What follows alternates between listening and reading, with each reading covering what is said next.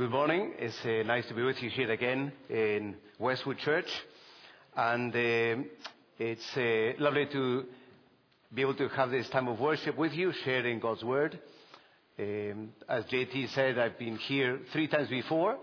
I must confess, it's always very uncomfortable to preach here. And that's basically because I don't do any preaching in English now. All my preaching is in Spanish. So JT found it difficult to pronounce Uruguay, which is a very simple word. But then I'll find it difficult to pronounce the whole of the sermon this morning. So I trust you'll bear with me. But it's lovely to be here with you again. This time his son is with me, Jonathan. And we love you folks. You do a great work here at Westwood, supporting the Family of God Church as well. And in South America, God is doing great things, as I'm sure he's doing here as well. And he wants to use the Latin American church in wonderful ways. Our own local church in Trujillo, where we're working. Next Sunday, we're sending our first missionary couple up into the Andes Mountains to work as pastors in a remote area there. They're going to help another single lady that we've sent a few years ago. She's working there as well. The daughter of the main pastor, she's working in mission in Lima. And our own elder daughter, Linzu, she's working in missions in Pucallpa. So just one local church is sending out lots of missionaries. And last June, I think it was, I was able to share in a major missions conference in Lima. 15 churches gathered together for a week-long conference on missions. And the opening service, we had about 5,000 people coming, wanting to know what God is doing and wanting to do in mission. So the Latin American church is really coming of age. I went out 35 years ago to Peru as a missionary, and now we're sending missionaries. We have a couple from Trujillo working in London as missionaries. And we have another couple working in Kurdistan in Iran as missionaries as well. So God is doing wonderful things. And it's lovely that you as well can share in that, both through the Family of God and supporting the wider network of Latin American churches here in the States, and people going out in missions as well here from the United States. So it's lovely to be part of a worldwide fellowship of God's people. God is doing great things around the world, and we love the Lord tremendously. Now this morning, it's great to be with you as a visiting preacher.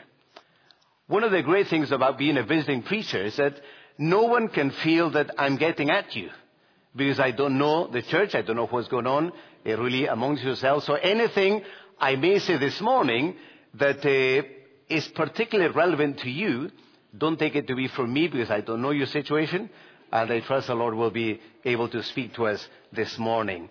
Let's turn to the book of Psalms, Psalm 96, and we'll read the psalm together as we have the setting for listening to God's word this morning. Psalm 96.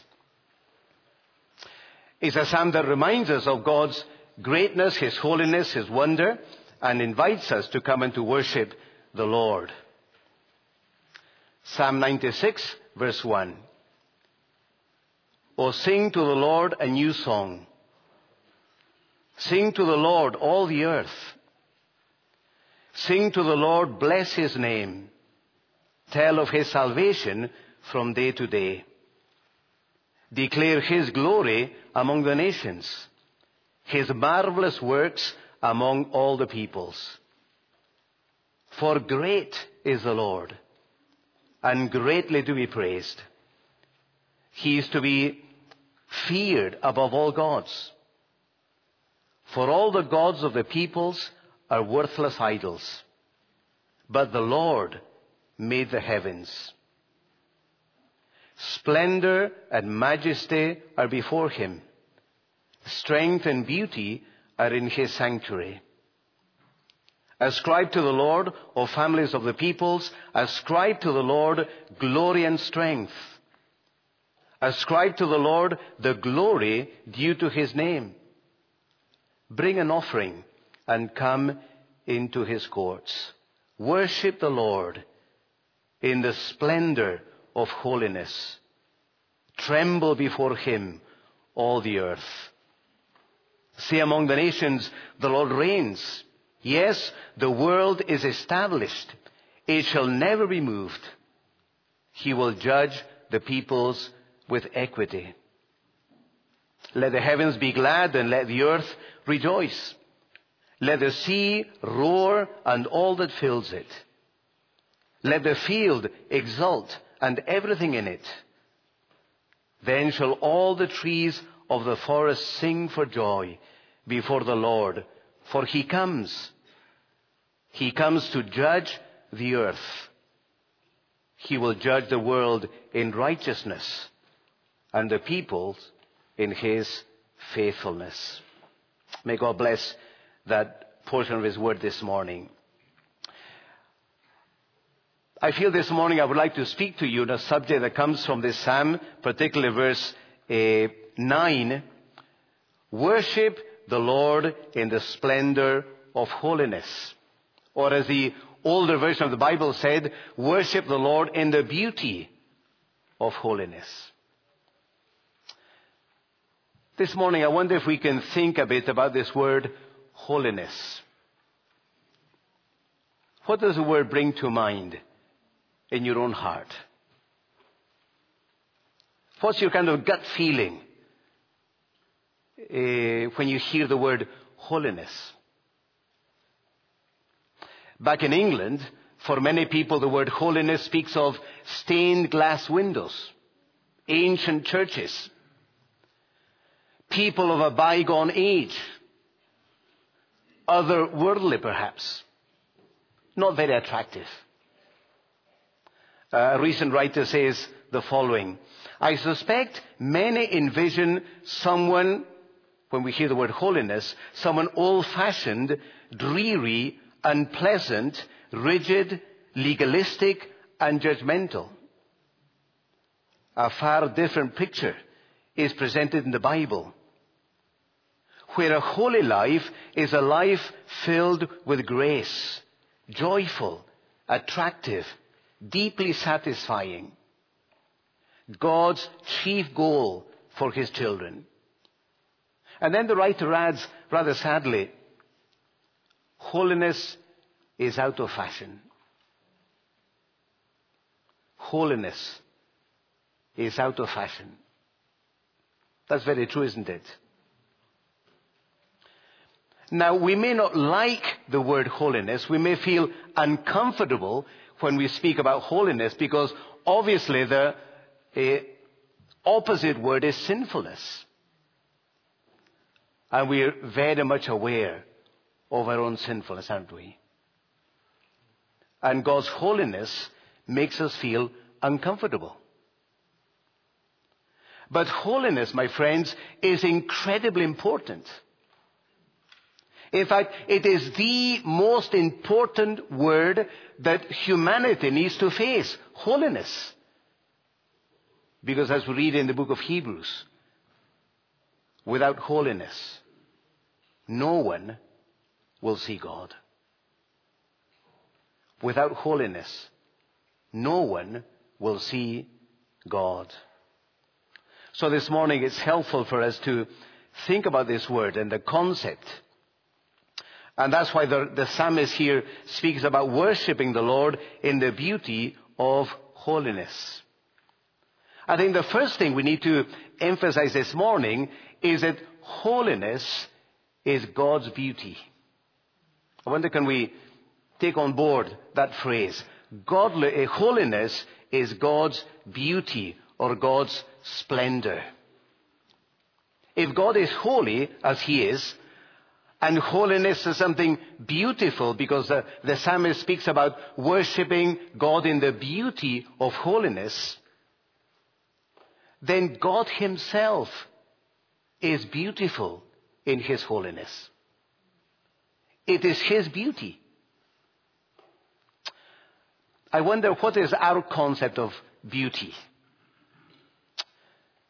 If we were to have a Mr. Westwood Baptist Church,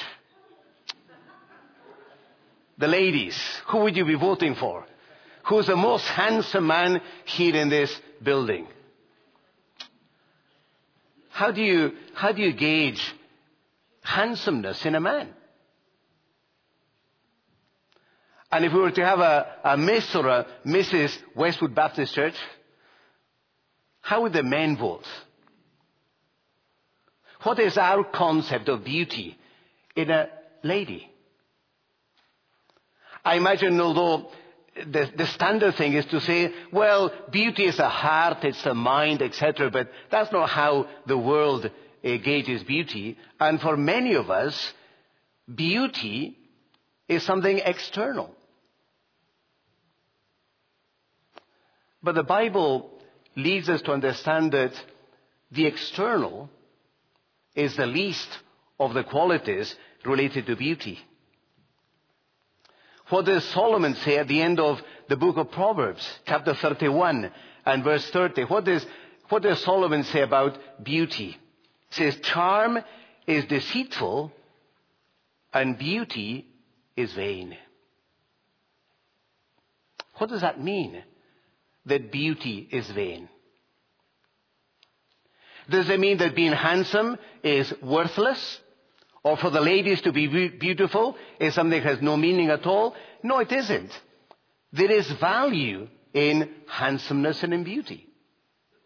But the danger for us is that we can place such an emphasis on the external when the Bible says that in reality, the external aspects of physical beauty is something vain. Why is it vain?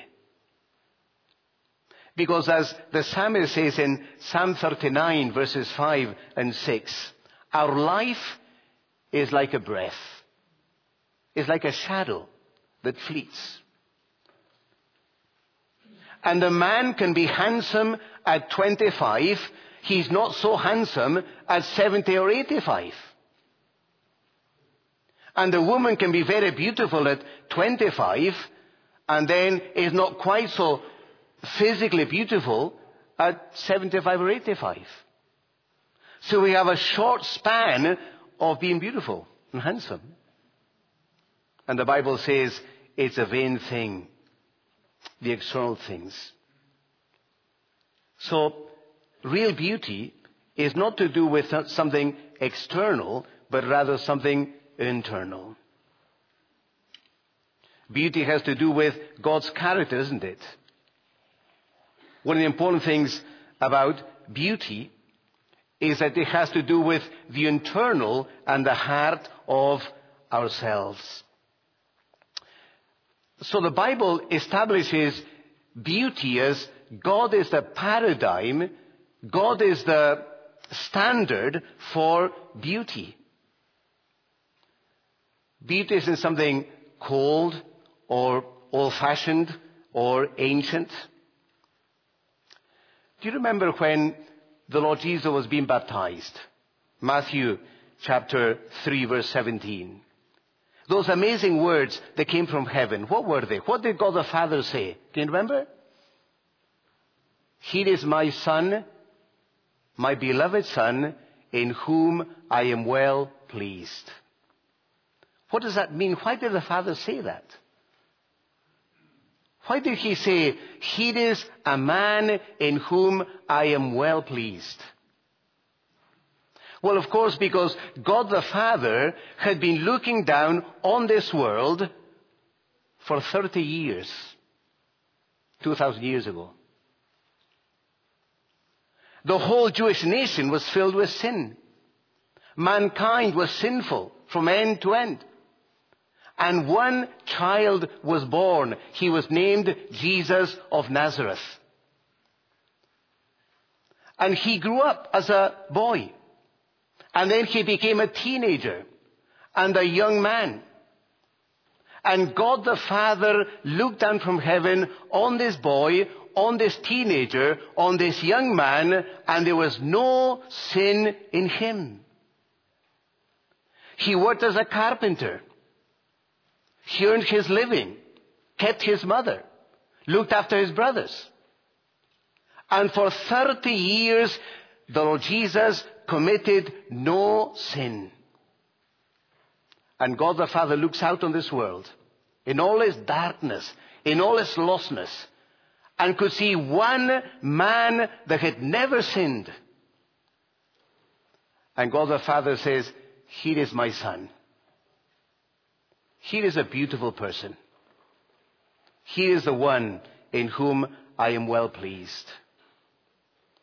And God rightly says that because, can you remember in Isaiah chapter 6, when the prophet sees a vision of God seated in the throne room, high and lifted up, and the angels are worshipping God.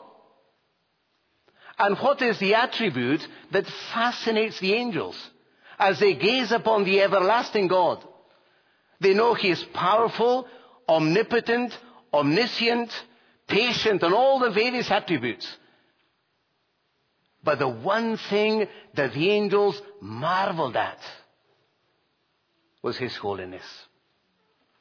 Holy, holy, holy is the Lord God of hosts. The whole earth is filled with His glory. So, holiness is God's beauty. Is God's standard for beauty. And for us as human beings, we need to take that on board. That is why all these pageants and Miss Universe and Miss United States or Miss Peru, in a sense, are a waste of time. That is not what beauty is about at all. And we as God's people need to revalue this word holiness and holy because our Father considers this to be the most beautiful of all attributes. So that leads us to emphasize that holiness is something profound. It's not limited to physical beauty. It's something far deeper, far stronger. And holiness is something that all of us can attain to. I can explain myself perhaps. If we were to establish criteria for beauty, what would make a man handsome? Well, one thing that makes a man handsome is how tall he is. That disqualifies me, doesn't it? I will never be handsome in this world. I just don't have that gift of height. But as far as God is concerned, that is relevant. All of us can achieve real beauty. Because all of us, as God's people, can become holy. We are holy already by Christ, but we need to be challenged into a life of holiness, a life of real beauty before God. First of all, beauty has to do with God's character, as I mentioned earlier on. In my first visit here to Westwood, I preached on Exodus chapter 33, and that great prayer of Moses, when he says to the Lord, "Show me your glory." It was a moment of crisis in Moses' life. God was asking Moses to do something he was not happy to do, to lead the people of Israel 40 years in the desert, a rebellious, disobedient people. And Moses said, "God, I just can't do it." And there's a debate going on between God and Moses in Exodus chapter 33. And at the end, Moses says, "Show me your glory. Show me your real beauty. Show me what you're all about as God." And then God allows Moses to go up into the mountains, and he covers his face as God moves by. And then Moses sees God's back. And then there's this amazing revelation of God to Moses. The great, powerful God, slow to anger, great in mercy, abundant in pardoning, and yet will punish those who do not repent of their sins. And God lays out there before Moses his character. That is his glory. That is his beauty, God's character.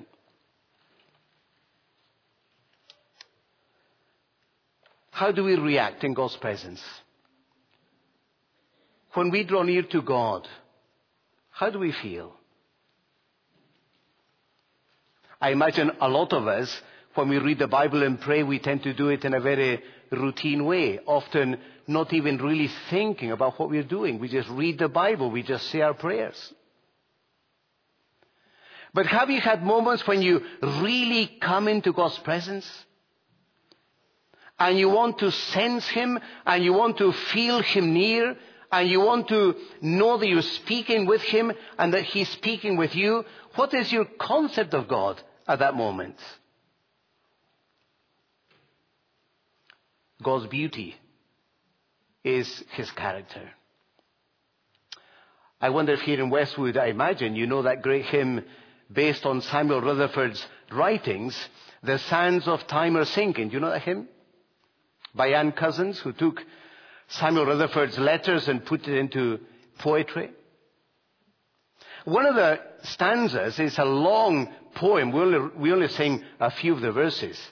But one of the stanzas is this: the king there in his beauty, the king in his beauty, without a veil is seen. It were a well-spent journey, though 7 deaths lay between. The Lamb with his fair army does on Mount Zion stand, and glory dwelleth in Emmanuel's land. Then it goes on to say, the bride eyes not her garments, but her dear bridegroom's face. I will not gaze at glory, but on my King of grace. Not at the crown he giveth, but on his pierced hand, the Lamb. He is all the glory in Emmanuel's land. My friends, this morning we've gathered to worship God. God is incredibly beautiful. And the essence of God's beauty is his holiness and his character. And that is something we all have to attain unto. But secondly, holiness also has to do with God's nature. Not just his character, but with his nature. And in the book of Exodus, chapter 15 and verse 11, when they've just crossed the Red Sea, and Mary leads Israel in worship and says, who is like unto you among the gods? Who is like unto you? Glorious in holiness. So God's holiness stands him apart from everything else. Everything else in existence, even the angels, are in the category of created beings. God is the only one that is uncreated. That sets him apart from everything else. In Peru, we use the currency called el sol. In Spanish, it would be the sun. We call it el sol. And just like you use dollars, we use coins. And every now and then, someone gives me change, and amongst those various coins, there is a bright, new, sparkling one-sol coin. I don't know how you react when you're given a brand new dollar. Do you have coins? Do you have $1 coins or not? You don't? I'm out of touch. A 50-cent piece, perhaps. But my feeling is when I get maybe 6 or 7 coins, all of them are tarnished, rather dreary, well used, worn, battered. And amongst those coins, there is one shiny new coin. My instinct is to take that coin and set it apart. It's different from the rest. It'd be lovely to have a whole collection of new shining one-sol pieces, coins. That sense of putting it apart because it's different is this concept of God's holiness. The whole of creation stands apart from God as the uncreated one. That is his beauty, his totally uncreatedness. So God's holiness stands him apart from everything else. Do you remember what John writes, Apostle John, in John chapter 1 and verse 5? Speaks about God is light, and in God there is no darkness whatsoever. That idea of light, comparing God with light, for me is fascinating because light is something beautiful. Or rather, light brings out the beauty in the whole of creation. I remember once, many, many years ago, before I ever went to Peru as a missionary, I was in Spain with Operation Mobilization, doing evangelism with a group of Spanish young men. And we were staying at a campsite on a mountainside. There was a valley and then mountains in the far distance. One morning, I got up early in the morning. I wanted to spend time reading the Bible and praying before everyone else was up. So it was just beginning to get light when I started reading the Bible and praying. And I had some time with the Lord. And then I looked at the mountains in the distance, and I suddenly realized the sun was about to come up behind the mountains.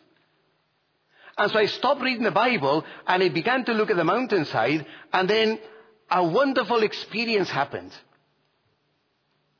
The first light of the sun burst out from behind the mountains and irradiated the whole valley with light. And I was just stunned by the beauty of the physical beauty of that valley. The mountains and the streams and the fields and the forests. And it was a light that brought out the beauty in all of that. God is light. And in him there is no darkness whatsoever. Our lives are marred by sin. So many unpleasant things in our lives because of sin. Either our own sin or other people's sins affect us and make life ugly sometimes. But God is beautiful in his holiness. God is light. In him there is no darkness whatsoever. And this is a beauty that we are to aim at as we are God's people. So holiness has to do with God's character and God's nature. It's a profound thing. But now let's apply it more to ourselves. Can we face this challenge this morning that we as God's people are called to be holy? We're not just to admire God's holiness, although it's wonderful to do that, and we ought to do that more often, perhaps than we do. But we need to realize that holiness is our God-given duty. We are responsible to be holy before God. Why? Why is holiness important? In the first place, because it's one of the goals of salvation. God saves us to make us holy.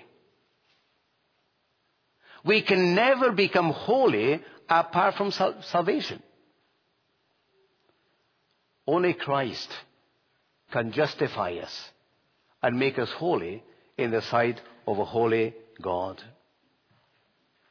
One of the churches that Paul had real challenge with was the church in Corinth.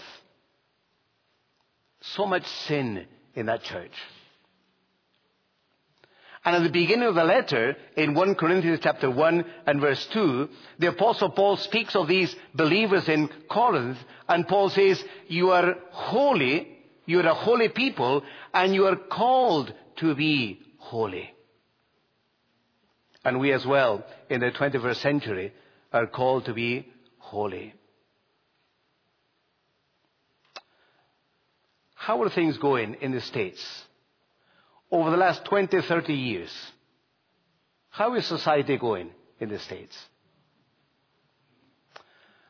I've lived now 35 years in Peru. When I first went to Peru, Peru was a very poor country. It's not that poor now. People are a lot wealthier than they used to be when I first went to Peru. But the quality of society, the standard of living in terms of ethics and behavior has absolutely plummeted in South America, in Peru. We use this phrase in Spanish that probably doesn't translate into English. But it's a disaster. Life in Peru now is a disaster. So much violence. So much corruption. Violence the like of which you probably are not aware of here in the States. Where children can be shot just because they have a mobile phone. And the person wants to snatch the mobile phone from them, and they're happy to shoot them. Every day in Trujillo, where we live, people get shot, killed. Our neighborhood as well. It's become such a violent, evil, unpleasant country. And as I say to people as we share in Peru, life is not going to get better. Life is not going to get better. We're in the end times. And the Bible speaks about the evil of the end times. But we are God's people. And we are called to live in this kind of society. And as Peter reminds the early believers, God is holy, and we are called to be holy as well in this sinful generation. So we are called to cooperate with the Holy Spirit as He saves us from a world of sin, and we come into the Christian life marred with many elements of sin: selfishness, pride, greed, envy, resentment. We could go on. What God is wanting to do in us is to sanctify us, is to make us holy. He wants to make us beautiful people. God's holiness is beautiful. And He wants to make us beautiful people in this very evil generation in which we live. So we have a duty to be holy, because the goal of salvation is our holiness. But my friends, our holiness is one of the great ways of honoring God in this world. I hope that as God's people, we have a great desire to honor God. And one of the ways to honor God is by our own holiness of living. If you turn with me to the letter of Paul to the Philippians, chapter 2, let's listen to what Paul says to this lovely church in Philippi as he challenges them to work out their salvation. Philippians chapter 2, verses 14 and 15. What do we read here in Scripture? Challenging words. Do all things without grumbling or questioning, that you may be blameless and innocent children of God, without blemish, in the midst of a crooked and twisted generation, among whom you shine as lights in the world. Powerful verse, isn't it? What does Paul say about the world in which he lives, in which we live? Paul says it is a crooked and twisted generation. That's Peru today. It might be the States as well. A twisted and perverted, crooked generation. And why is God saving us? It's so that we can shine as lights in this dark world. One of the great things about living today as God's people is that as the world becomes a darker place, the church can shine brighter and brighter. You see, 100 years ago, when society was fairly Christian, real believers didn't seem to shine that much. But as society becomes anti-Christian and becomes progressively evil and dark and twisted, what God wants to do is to do in us what Jesus did. To shine as a light. So that God the Father can look down upon us from heaven and say, there is Westwood Baptist Church, a people in whom I am delighted. Because we are learning to live holy lives in the midst of a perverted generation. But the rub is verse 14. The challenge is verse 14. Where Paul says, do all things without grumbling or questioning. Now, Paul is not the kind of guy that would say things without really thinking or meaning what he's writing about. Paul knows his church very well. He loves the church in Philippi. It's a wonderful church. But they have a few problems. One of the problems is a lack of unity. There was a lot of grumbling going on in the church. There was a lot of questioning going on in the church. And what Paul is saying is, as God's people, we must not live like that. The world is like that. The world grumbles. The world questions. The world has resentment. The world fights amongst themselves. And we as God's people are not to be like that. We must honor the Lord by the beauty of our lives. So dare I challenge you as Westwood? How are we doing in this area? Are we the kind of people that never grumble? Never complain? Or does grumbling and complaining come very easily to us? That does not honor God. God is not a grumbling, complaining God. Can you imagine if God was like that? Dealing with us as God's people? So sinful, so failing all the time. Can you imagine God grumbling to the angels? There's Alex again. She's gone and sinned again. And I'm glad God isn't like that. I'm glad God doesn't grumble and complain at my failings. And we are His people, His children. We are not to grumble and complain at the failings of others.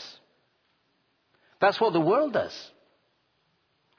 And if we are to honor God in this world, then we must have the same beauty that God has. That's a challenge, isn't it? It doesn't come easy for us.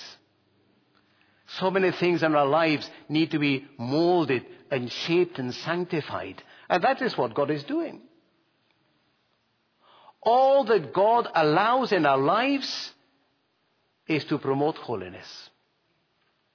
Can I repeat that? All that God allows in our lives is to promote holiness. To make us more like God is. That we may honor God in this world. And that, I think, is a great challenge the church of the end times is facing.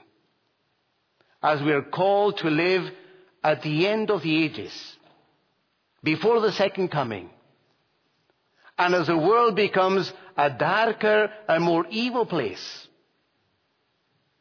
God wants the beauty of holiness to be seen in His people. That's how we can honor God in this world. But it's not just a case of honoring God, it's also a case of revealing God.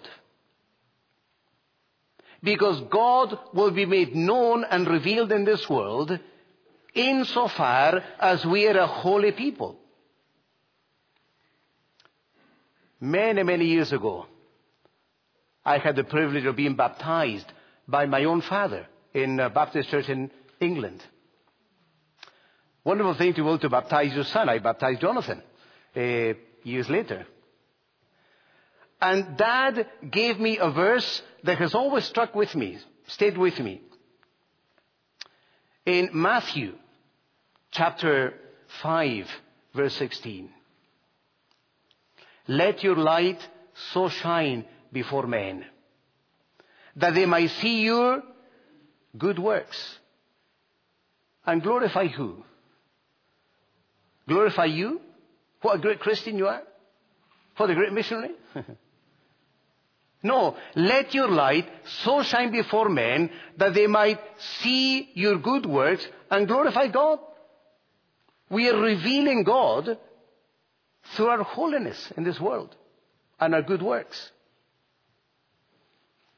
And that, my friend, is what God wants to do in us. We can finish perhaps with that, one of my favorite verses in Scripture, 2 Corinthians 3, verse 18. Where Paul says, we all with unveiled faces, beholding in this glass of Scripture the glory of the Lord Jesus, we are transformed from one glory to another glory by the work of the Holy Spirit. And there, my friends, I think is the essence of the Christian life. God is taking men and women marred by sin. By nature, we have the image of Satan in us, not the image of God. And in Christ, God has justified us. He has saved us. But now begins the whole long process of being conformed to the image of His Son.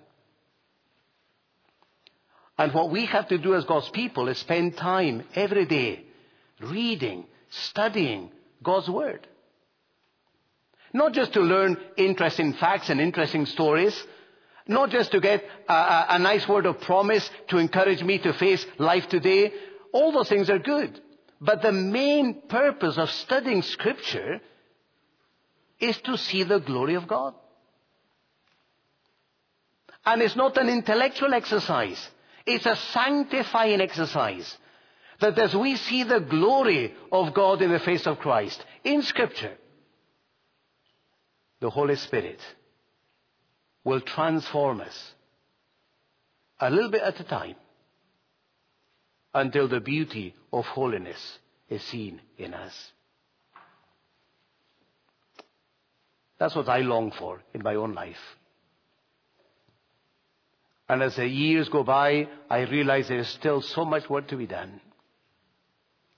And we need to spend more time in the Lord's presence. And we need to allow Scripture to reveal to us those difficult aspects of our character that God wants to change. And then the Holy Spirit needs to generate within us a desire for holiness. And then the Holy Spirit gets to work. And He will allow all kinds of circumstances in our lives that we might gradually, from one degree of glory to another, be transformed into the image of the likeness of the Lord Jesus Christ. And that is the essence of the beauty of holiness. So I leave with you this verse from Psalm 96, verse 9. Worship the Lord in the beauty of holiness. It's a wonderful concept. It's God's own nature. And it's what He wants to instill into us as well. And may the Lord give us the grace to be willing to submit to the work of the Holy Spirit in our lives, that that holiness might be revealed in us. Not that people might pat us on the back and say what great Christians we are, but that we might honor and reveal God in a world that no longer believes in Him. And sadly, the world often does not believe in God because of what the world sees in the church. And so we have a real challenge in our hands to allow the Holy Spirit to work the beauty of holiness in our characters. That God might be honored and He might be known in this world in which we live. Let's pray to finish. Father, we thank you this morning for your word. Thank you for the opportunity of being quiet in your presence. Having sung these wonderful hymns and songs that highlight your holiness. The challenge, Father, is that we are to be holy as you are holy, because we are your children. Father, there is so much yet to be done in us. Father, we are not yet what we ought to be. We thank you that we're no longer what we once were. But we ask you, Father, to continue that work in us. Give us a greater understanding of what your holiness is about. In particular, Father, help us to see the beauty of your holiness. And then, Father, give us a hunger that we might have that beauty as well in our own lives. That we might honor you as your children. And we might reveal you in this evil and twisted generation. In the name of the Lord Jesus Christ we pray. Amen.